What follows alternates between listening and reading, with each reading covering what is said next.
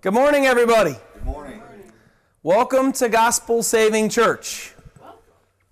It's good to be in the house of the Lord, amen? Amen.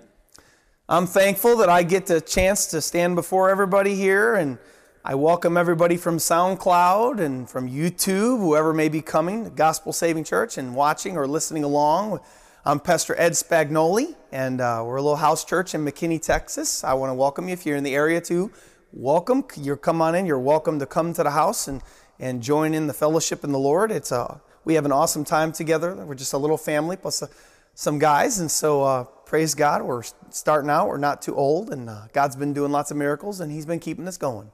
So I want to thank you guys, everybody, for joining us today, and thank you for joining in wherever, all over the world. I want to welcome you to our little house church in McKinney, Texas, and I'm just, again, as I said earlier, I'm thankful to the Lord that He has given me this opportunity to keep teaching for Him and to keep, reading the Word and studying the Word week after week after week. And God has been enlightening me and showing me all kinds of new things. So if you guys want to turn today, we're off the beaten path this week.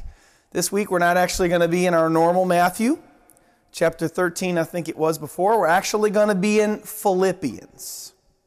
Philippians chapter 2. So if you guys have your Bibles open and you want to read this week along with me, then you can turn your Bibles to Philippians chapter 2. It's toward the end of the Bible. It's right past 1 Corinthians and 2 Corinthians, and I believe it's past Galatians and Ephesians, and it's all the way to Philippians. It's almost kind of toward the end of the New Testament. So the title of this week's sermon is Have This Mind in You. Have this mind in you. So if you guys want to join me in a word of prayer for our service this week, and then we'll get started and we'll start teaching. Lord Jesus. Oh, sweet, sweet, sweet Savior. Thank you so very much, Lord, for bringing us here today, Lord God. Thank you so much. And we thank you for this section of Scripture that you've given us this week, Lord, Philippians chapter 2. I pray, Lord God, as I was musing on you and meditating on you this morning in my daily devotion time, Lord, you were putting on my heart so many things to say for this section of Scripture. And Lord, I just pray that all those things would just come out right now as we start to read, Lord God, as I start to teach the Word today. Lord, I can't do this on my own. Lord, you know I need you. I need you for every breath. I need you for every heartbeat, Lord. I need you every single day, every moment of every single day, Lord. Unceasingly, Lord God. I need you so badly. And Lord, I just pray that you would enlighten us today, Lord God, and teach us what you have to say to us today, Lord, in Philippians chapter 2. We love you and we praise you, God, and we thank you, Heavenly Father. Lord, you're so good. Keep us going, Lord. We ask these things in Jesus' mighty name. Amen. So, as I was mentioning before message today, we're not gonna be doing things like normal. We're gonna be doing things a little different this week. And so we're gonna be in Philippians chapter 2 instead of Matthew chapter 13, I believe. And we're actually gonna change it up so drastically, we're not actually even gonna read over the whole entire passage that we're going to look at, because I actually don't know how far we're going to go today. We may read the whole chapter of Philippians chapter 2, or we may just read half of the chapter of Philippians chapter 2. So I don't know how far we're going to get. I don't know where we're going. I don't know what God's even going to totally say. This week's been an interesting week. So if you guys want to join me, I'm going to start in Philippians. And actually, for context and for scene, we're going to start in Philippians chapter 1, and we're going to start in verse 29, and we're going to read over verses 29 and verse 30 first, and then we're going to move into Philippians chapter 2.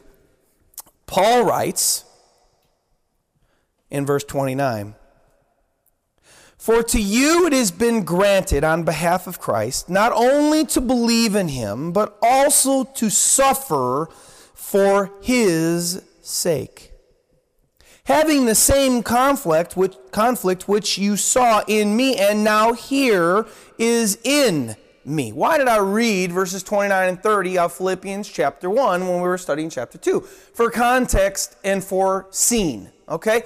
Paul is writing this book to the Philippian church, the Philippi, it was a city called Philippi, to a church that was there in Philippi, okay? He was writing it from prison.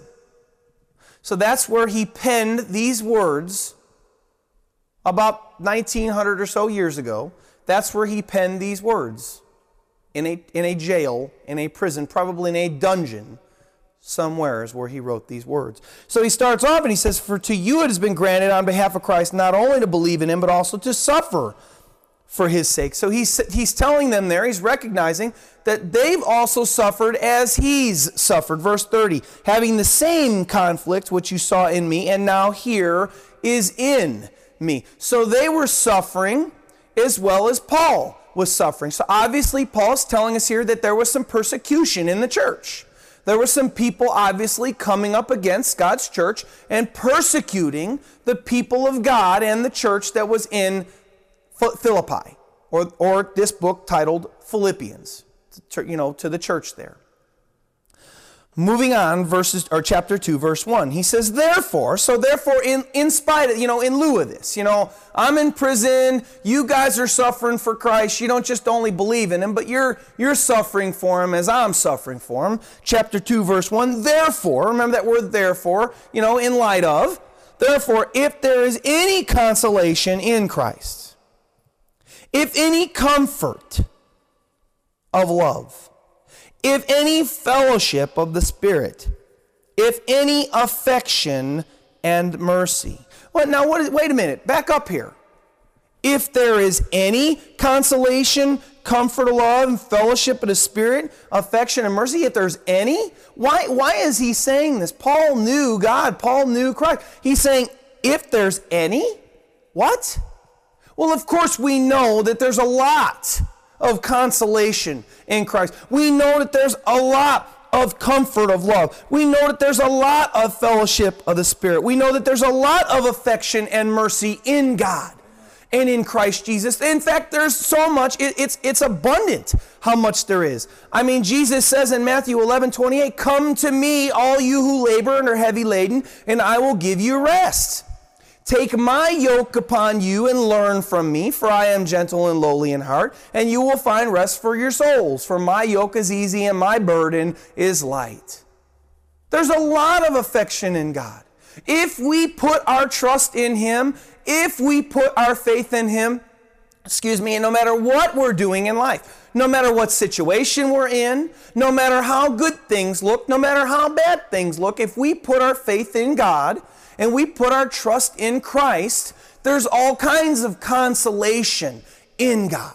There's all kinds of consolation in the Spirit. There's all kinds of hope in God. All those things that Paul just said, if there's any. So why did he say, if there's any? Well, of course, just like I just said, he's in prison, remember.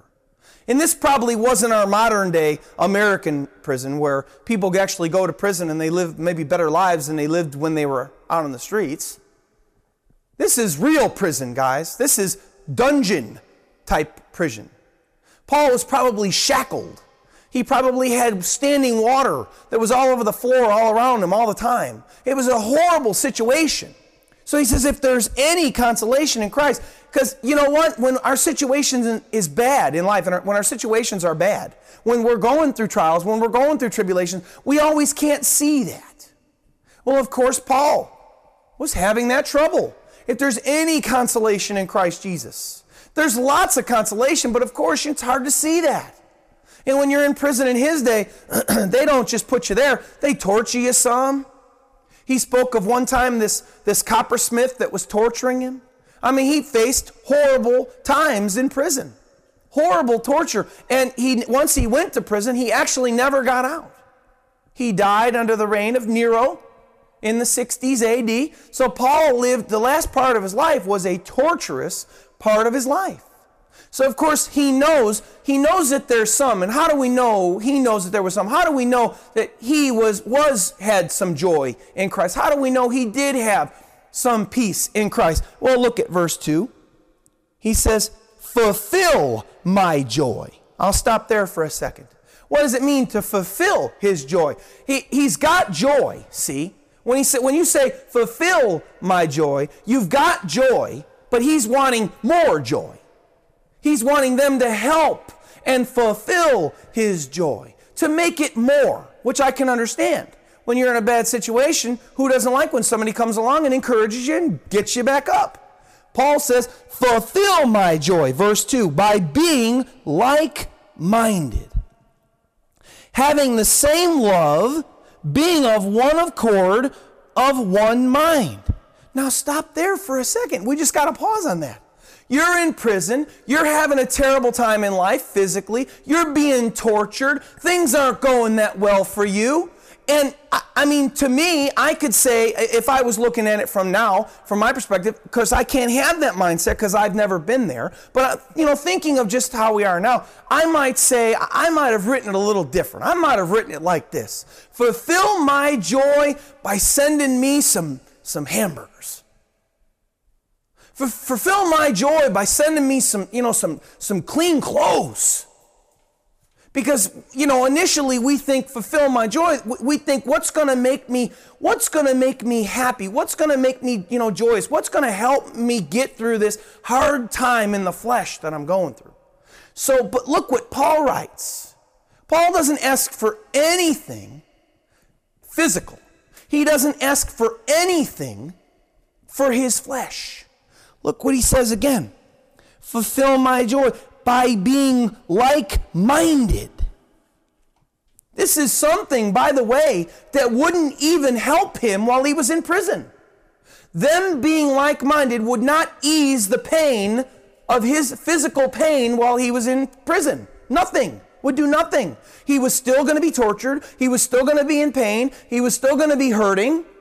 Well, what is he saying? Fulfill my joy by being like-minded. For him, he's saying, for me, it'll be better for me, forget about my flesh, if you just be like-minded.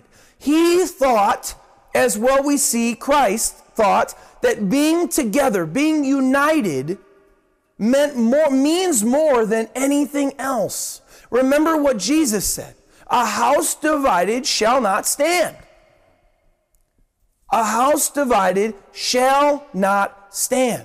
So even to Paul, realizing, having the heart of Christ, realizing what Christ said, fulfill my joy by being like-minded, having the same love, being of one accord, of one mind. Folks, any organization, any church, any corporation, any business, one of their goals that they strive for is unity.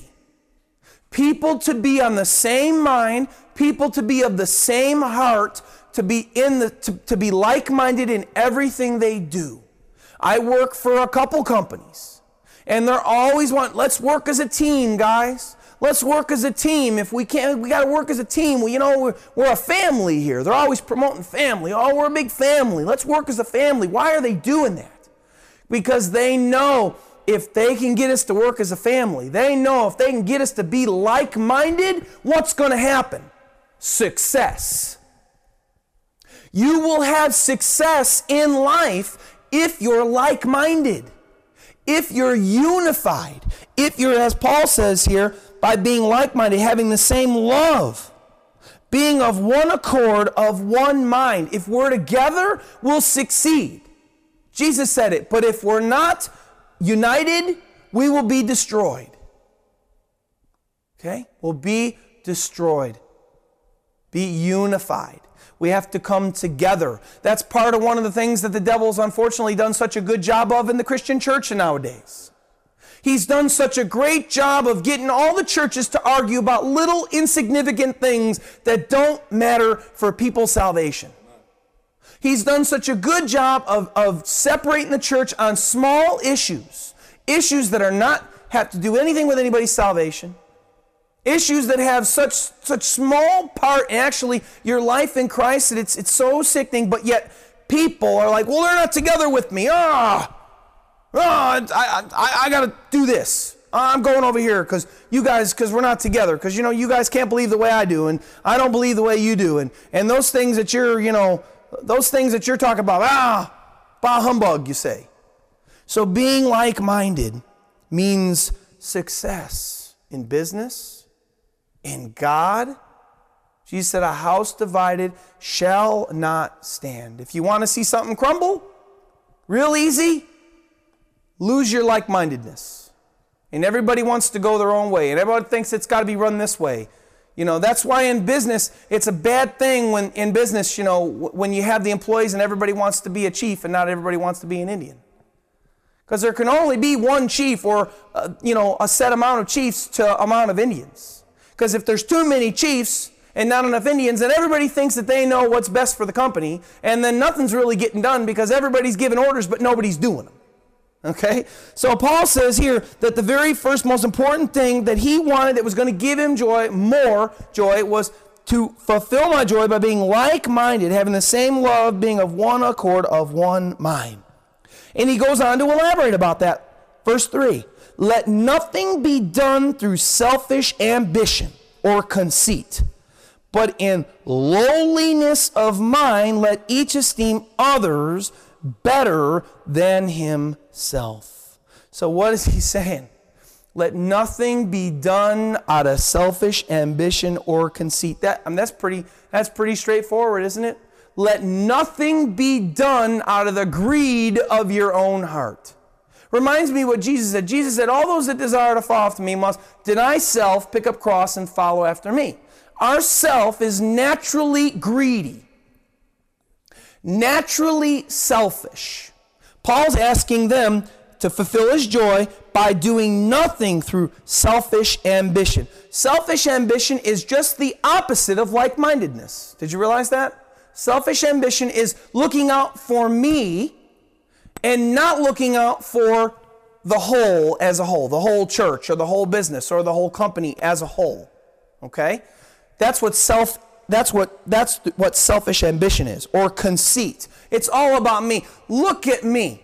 Look at how important I am. Selfishness is just the very opposite of like-mindedness. But then he says, and he gives them an example on how to be of the same mind. He gives them an example of this, how to practice this. He says, but in lowliness of mind, humble, humility.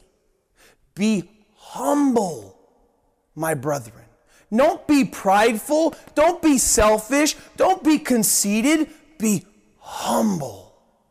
Okay? But in lowliness of mind, let each esteem others better than himself. What happens when you do that? What happens when you aren't selfish? What happens when you aren't conceited? What happens when you put others before yourself? Love. When you put others and you hold others higher than yourself, you're showing true love to one another. Whereas being selfish, being conceited, it's all about me, not like-minded. But if you're putting others better than yourself, not only are you being like-minded with them, but you're actually holding them in a better status than you are holding yourself. And this is what he wanted while he's suffering in prison. He wanted these great things for them. Now, if he wanted these great things for them while he was in a terrible position in prison, shouldn't we want the same things for ourselves and our church and the world today? Absolutely. Absolutely. He goes on to say, let each of you look out not only for his own interests, but also for the interests of others. And you may say, well, wait a minute, Pastor, that seems a little bit contradictory to what you just said. Because as I was reading that, I'm like, wait a minute, Lord. Let each of you look out not only for his own interests, but also for the interests of others. But while you just said, let you esteem others better than you're esteeming yourself. And it's like, well, wait a minute, I don't understand. Well, what is he saying? Well, of course, see, we have to take care of the basics for ourselves. We can't just say, oh, I'm just going to spend time worrying and being concerned about everybody else and not have any concern for yourself as well. You have to take care of yourself. You have to take care of your basics of yourself. You got to make sure that you're eating. You got to make sure that you're taking care of your business. You got to make sure you're taking care of your family. You got to be a good steward of your home. You got to do all these things. But what he's saying is, while you're making sure you just cover what you got to cover, look out also for all the things of everybody else that are around you. Look to them, he says. Look each of you, look not only for his own interests, but also for the interests of others. So while you're holding others in higher esteem than you are holding yourself, also, while you're taking care of yourself, look out also for the needs and the things of others. You see how it takes it all off of just me? The flesh is me, me, me, me, me, me, me. All about me. It's all about me, which is just the opposite of, again, like-mindedness. And he says, fulfill my joy by being like-minded. And so we, again, it's a good word from the Lord today. Whatever you're doing, whatever success you think you're going to have in life, whatever business that you're running, whatever church that you're doing, anything that you're doing, be like-minded in Christ. Because if you're like-minded, you will succeed. If you're not, you will fail. Verse 5. So he goes on, now he gives us more real time how to do this. So basically what he's saying here in verse 5, he says, let this mind be in you. And that's actually where the title of our sermon came from this week. Let this mind be in you, which was also in Christ Jesus. So he just told us, hey, don't be selfish. Don't be conceited. But look out for the interests of others, and of course of yourself, but look out also for the interests of others. Hold up others higher than yourself. So we may be saying, okay, I understand it, but Paul, how can you say that? I mean, how is that beneficial? How is that beneficial? And why are you telling us even to do that? I can see it might be a good thing to do, but why would you be telling us to do that, Paul? Why are you telling us to be like-minded? Why are you telling us to be unified? What about me? Aren't I supposed to take care of me?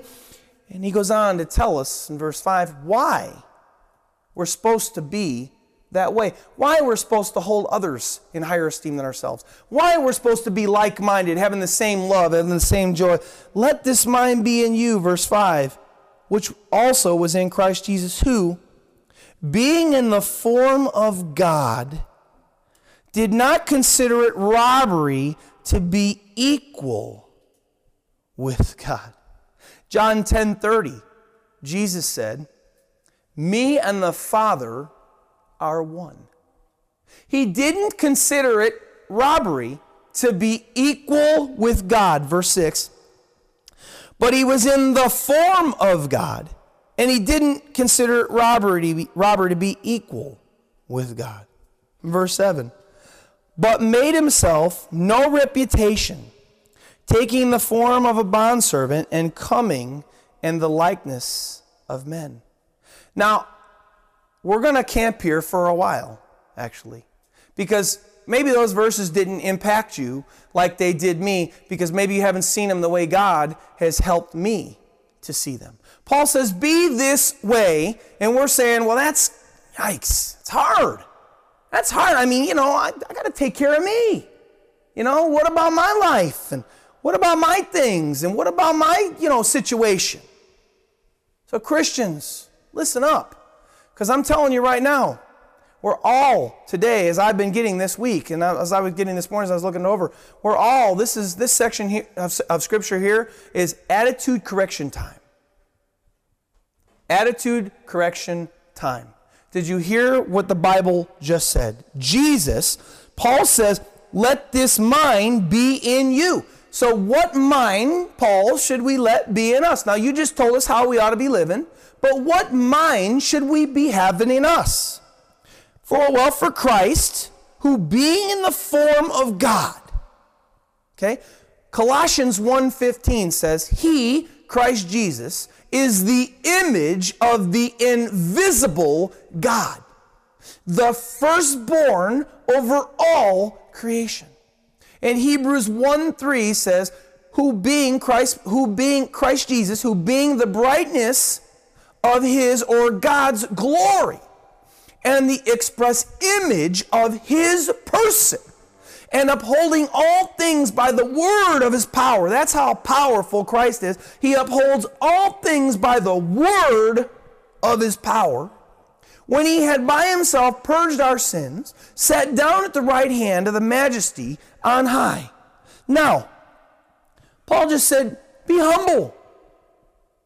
Consider others better than yourself. Treat others better. Put yourself on the back burner. Well, why, Paul? Why should we do this? Verse 6. He says, and this is a command, by the way, verse 5. He's no longer asking for a fulfill the joy, by the way. This is now a command. This is not a statement that's supposed to be taken, well, if I want to. He says, verse 5, let this mind be in you, which was also in Christ Jesus. So he just told us that we should be like-minded together. Now he's saying that we should be like-minded with Christ. Why? What's so important about that? Why is it so important to be like-minded with Christ, who being in the form of God. So Christ Jesus, when we saw him on the face of the planet, when people lived with him, he was in the form of God. If you wanted to see kind of what God looked like, we can't see God's face, but if you want to see kind of what God looked like, if we would have been living when Christ was living, Jesus was the very express image, as Hebrews 1:3 said, of God Almighty. Colossians 1:15, he's the image of the invisible God, who being in the form of God, did not consider it robbery to be equal with God, but made himself of no reputation. Made himself of no reputation. Do you realize what Paul just said? Paul said that the creator of all heaven and all earth came down to be amongst us. He was the image of the invisible God and God's express image, but he considered himself of no reputation. This would be like the owner of the biggest business in the world coming down and coming out of his office and stepping onto the world and to the regular world and going to clean toilets for McDonald's. Jesus Christ, the very image of God. But he didn't even consider it robbery to be equal with God. And still, he made himself of no reputation. Look at this. Taking the form of a bondservant and coming in the likeness of men. Verse 8, and being found in appearance as a man, he humbled himself and became obedient to the point of death, even the death on the cross. In John 13, 1 through 5, Christ showed us a perfect picture of what Paul is writing to us here in Philippians when he says, now before the feast of the Passover, when Jesus knew that his hour had come, that he should depart from this world to the Father, having loved his own who were in the world, he loved them to the end. And supper being ended, the devil having already put it in the heart of Judas Iscariot, Simon's son, to betray him, Jesus, knowing that the Father had given all things into his hands, and that he had come from God and was going to God, rose from supper and laid aside his garments, and took a towel and he girded himself. That means he wrapped it around his waist, almost like a cook in a pizzeria would do. After that, he poured water into a basin and began to wash the feet of the disciples and to wipe them with the towel which he was girded with, and you could say around his waist. Now think about that. God made you. God formed you. God gave you the breath of life. Christ put your heart in your chest and made it beat every single day without stopping. We talked about that in another sermon. Millions and millions and millions and millions of times in a lifetime of somebody not even that old. And he gave you the breath of life. We read in Hebrews that everything is upheld by the power of his very word. This is Christ Jesus. And verse 7, but made himself of no reputation.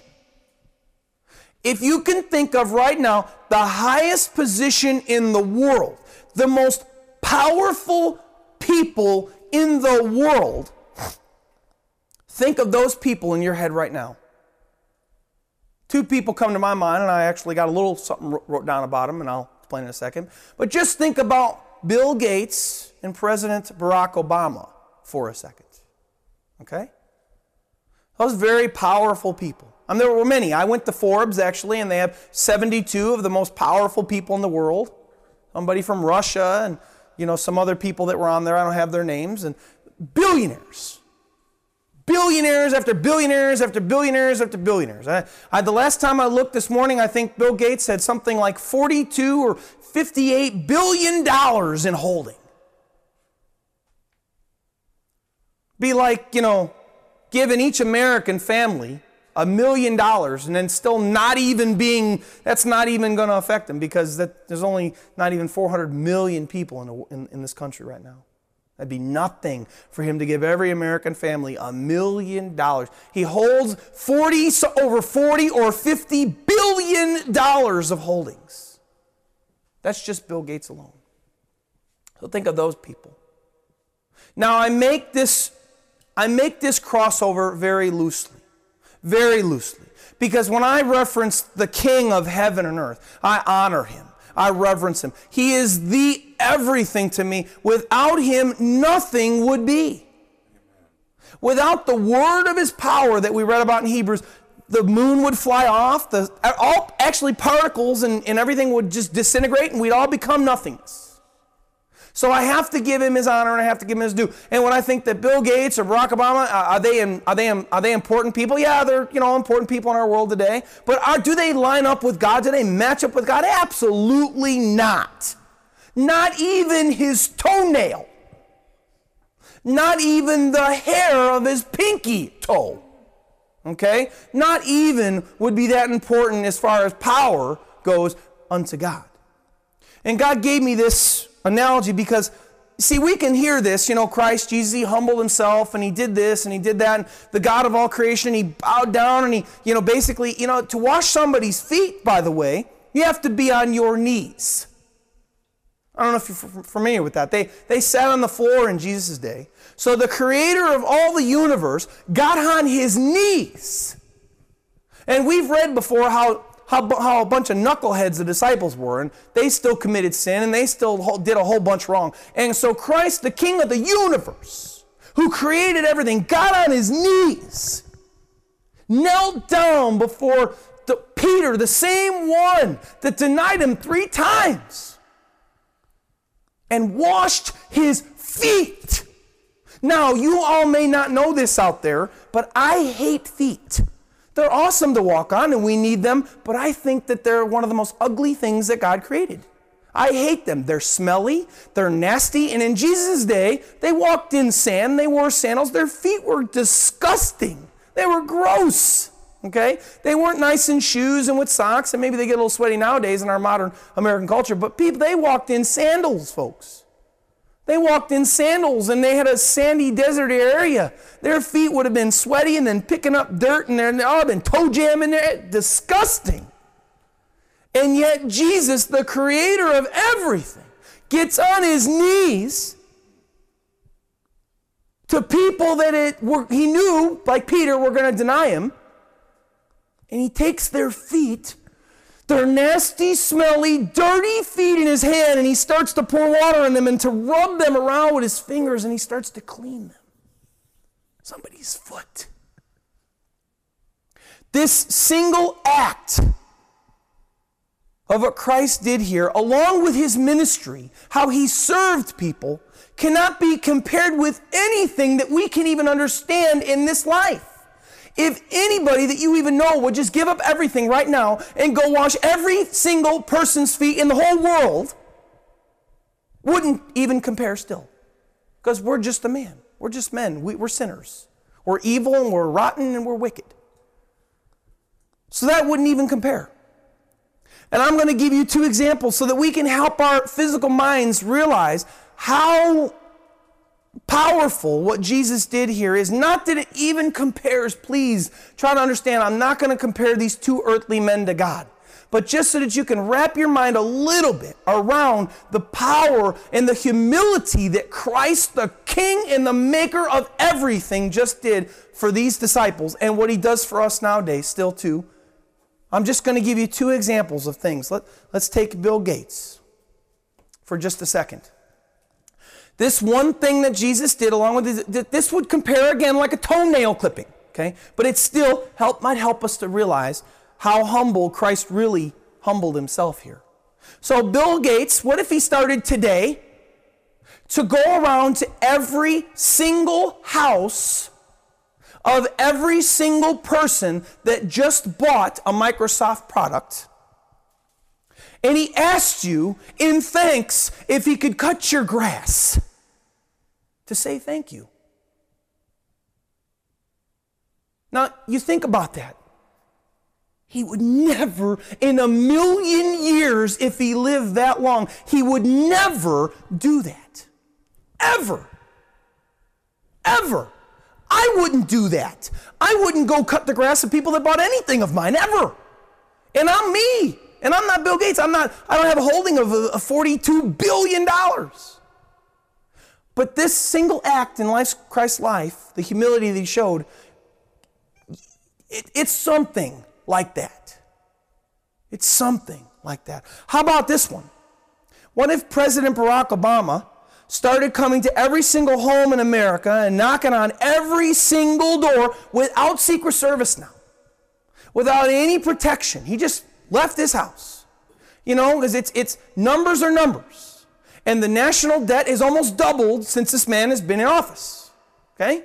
So what if he started going to every single door and knocked on every single door of every American home, asking Americans to forgive him while apologizing personally for what he's done to this country, and then reaching in his pocket and pulling out a $1,000 bill and giving it to each person and each American home that he went to, asking for forgiveness for doubling the national debt in 6 years?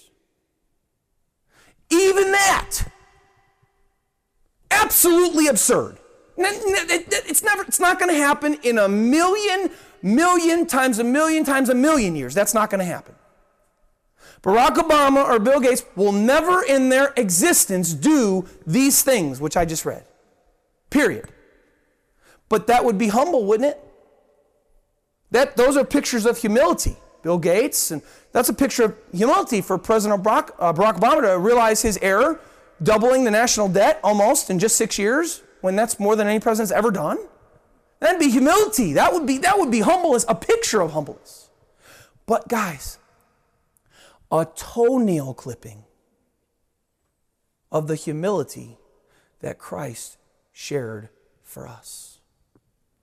In verse 8, and being found in the appearance as a man, he humbled himself and became obedient to the point of death, even the death of the cross. If that's not humility, now can we see Paul's command, let this mind be in you?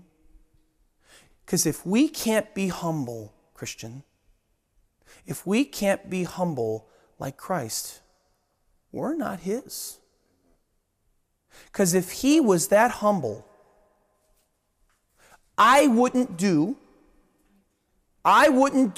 what Jesus did. And I'm just me.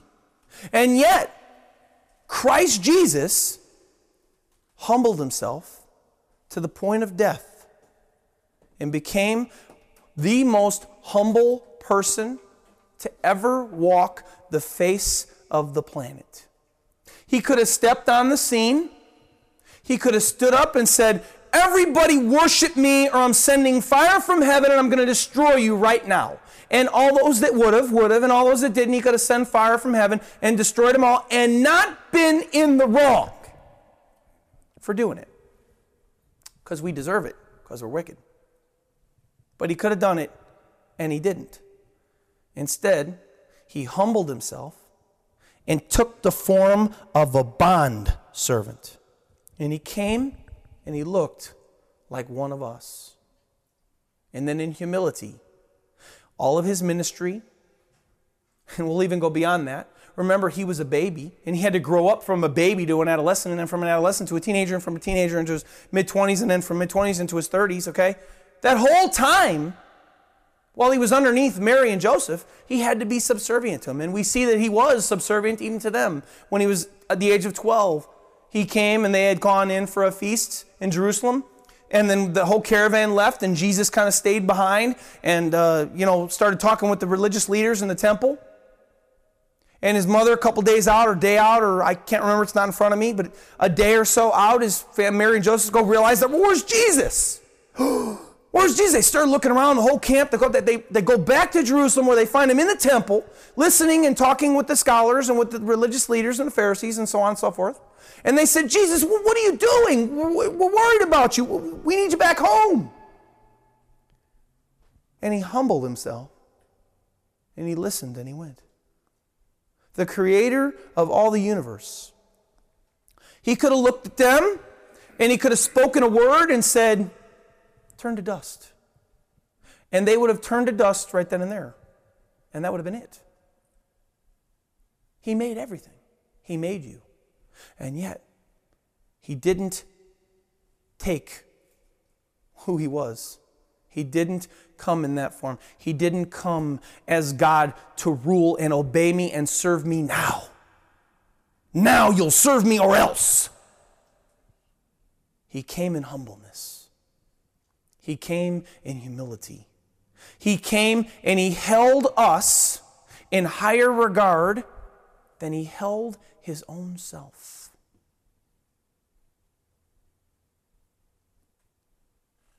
Attitude, heart check time, Christians. Are we living lives that hold others better than ourselves?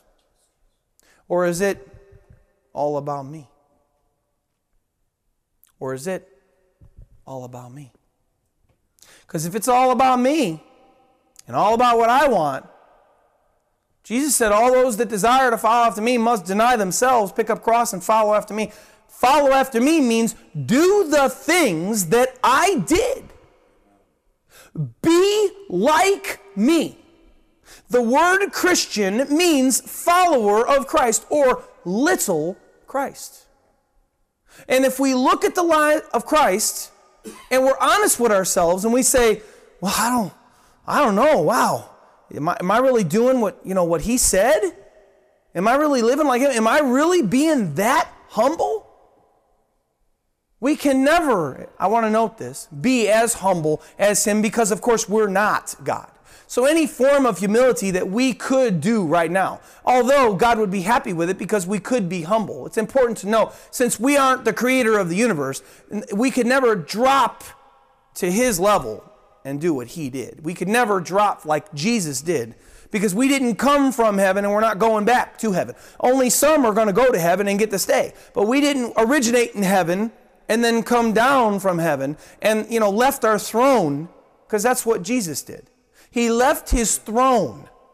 He left the very throne room of God in perfection to come down and not only give us the way of salvation, but also with his very life, guys, with his very life, he showed us how to imitate him.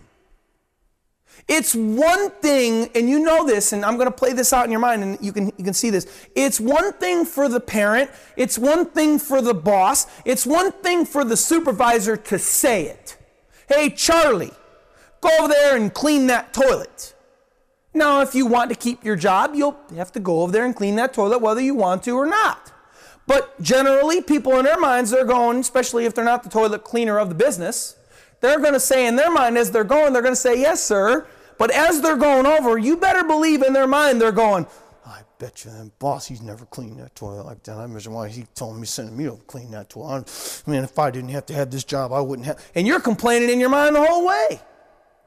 Generally, very rarely does the boss, does the leader, does the chairman, does the CEO actually do what he says or he tells others to do.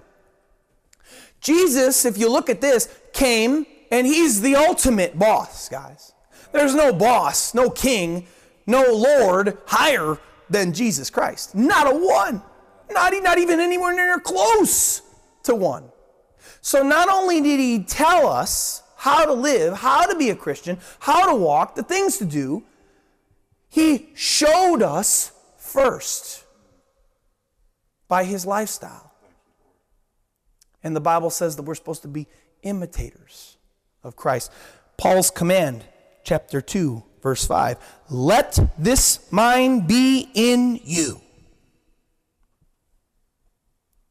And look, not that I say that there should be a reward, not that I say that we should do this for any other reason other than, wow, I love Christ. He gave me that example. If he can humble himself, my golly, I better be humbling myself. That's what we should all be saying right now. Because if the king that great could come down and do what he did, then none of us should be saying, I can't do that. I can't be humble. That's beneath me. If we follow Christ and we say we follow Christ, then we got to follow what he said and how he lived. And not that I say again that there should be a reward, but verse 9, look what God did for him though, because he did that. Therefore God also has highly exalted him and given him the name which is above every name. So because he did what he did, God gave Jesus a name above all names. So that, verse 10, at the name of Jesus, every knee should bow of those in heaven and those on the earth and of those under the earth, and that every tongue should confess that Jesus Christ is Lord to the glory of God the Father. 2 verse 5. Paul's command. Let this mind be in you, Christian. Let this mind be in you. Are we letting that mind be in us? Or are we being selfish? Or are we being rude? Or is it all about me? Examine your life today, as I always want everybody to do. God's hope, too, is that you examine your life today. Are you being obedient to God? Are you being humble toward others? And most importantly, we can't even do those things unless we first humble ourselves before the mighty hand of God. Because if we won't even humble ourselves under the mighty hand of God, we're never going to be able to ever humble ourselves before any human being. And that's where a walk and a faith of a person starts anyway. Faith starts in somewhat at a belief. Oh, I believe in Jesus. Oh, I believe that he did that. But belief is not the end all. The Bible says that belief is just an avenue to get to faith. And faith is something that's invisible, but it's something that's seen. Because when you decide to put your faith in something, for instance, when you decide to put your faith in the chair that you're sitting on right now, maybe you're sitting down. Before you sat down, you had to believe first that the chair was there. That's the first step. And then what you have to do, that belief in that chair, that's there, okay, but then before you sat down, you had to trust that that chair was going to catch you, that chair was going to be there for you when you sat down.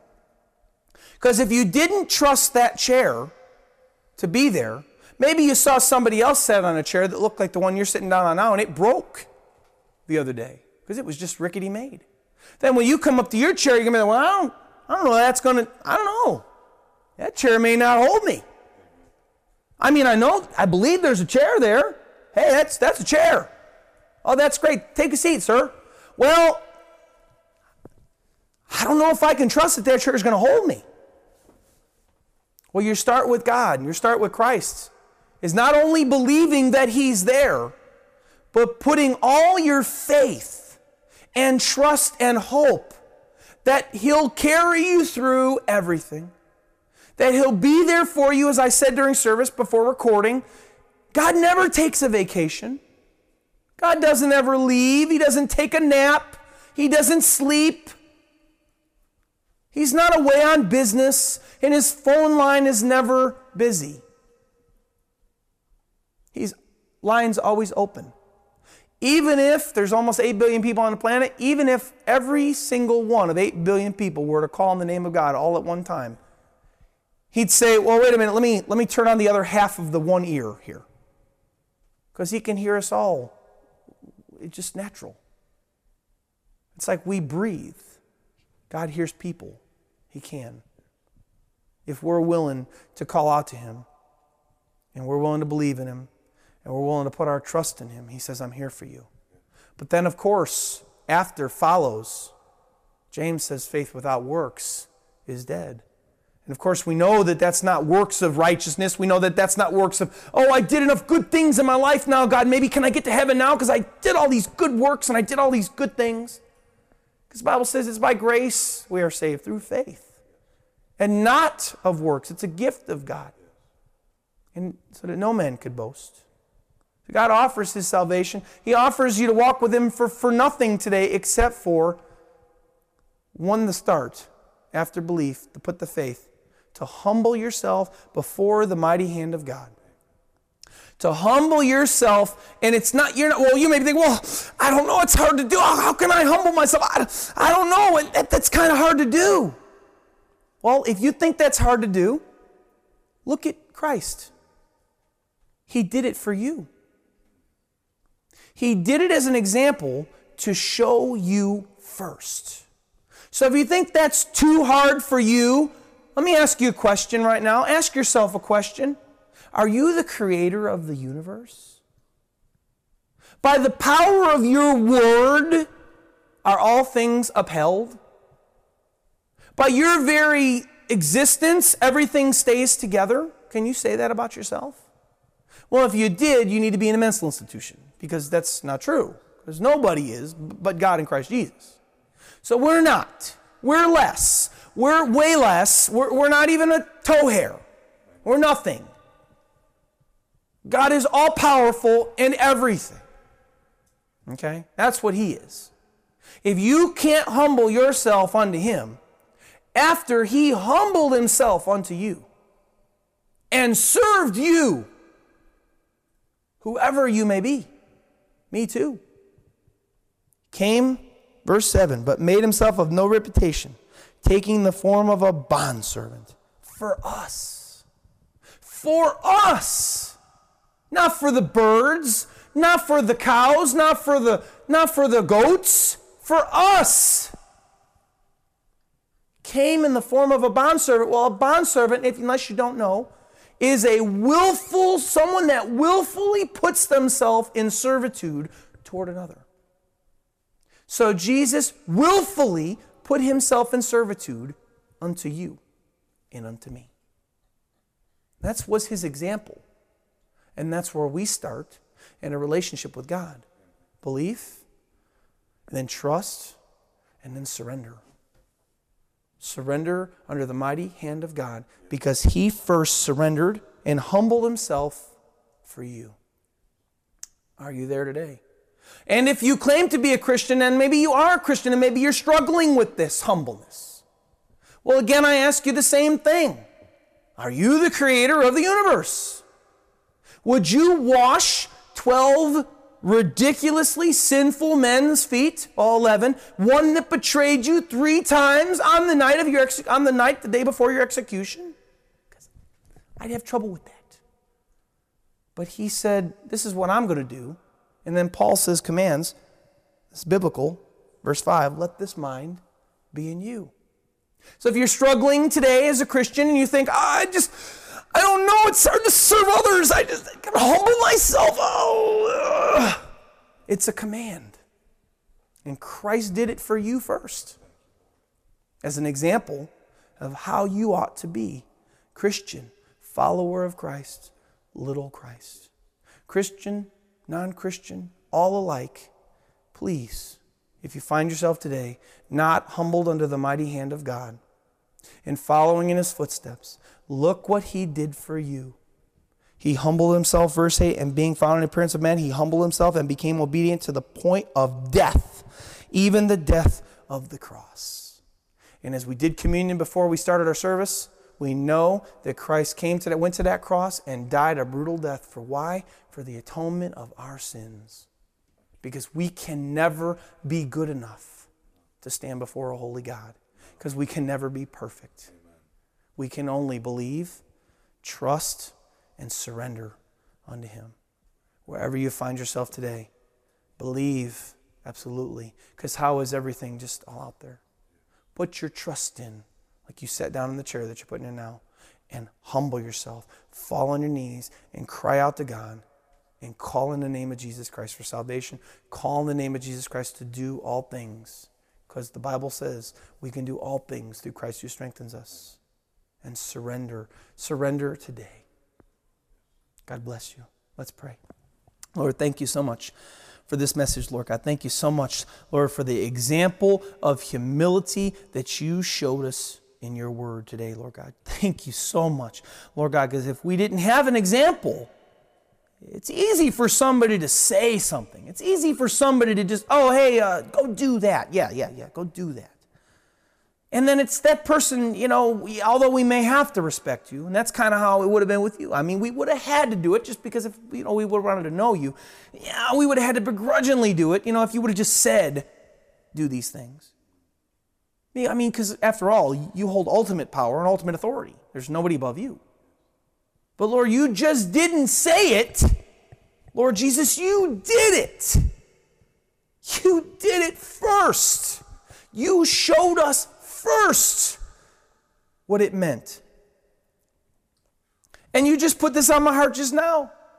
Jesus, you just didn't even do this. You did this thousands of years before. You served the Hebrews in the wilderness for 40 days or for 40 years, Lord. You gave them a pillar of fire by night and a pillar of cloud by day. And you gave them manna every morning to eat.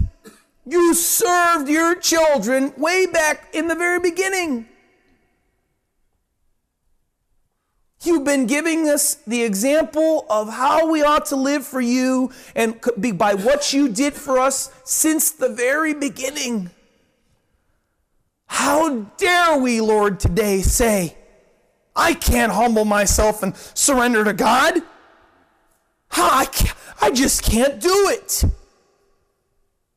Lord, you did it for us first. You serve everybody today, every single person today.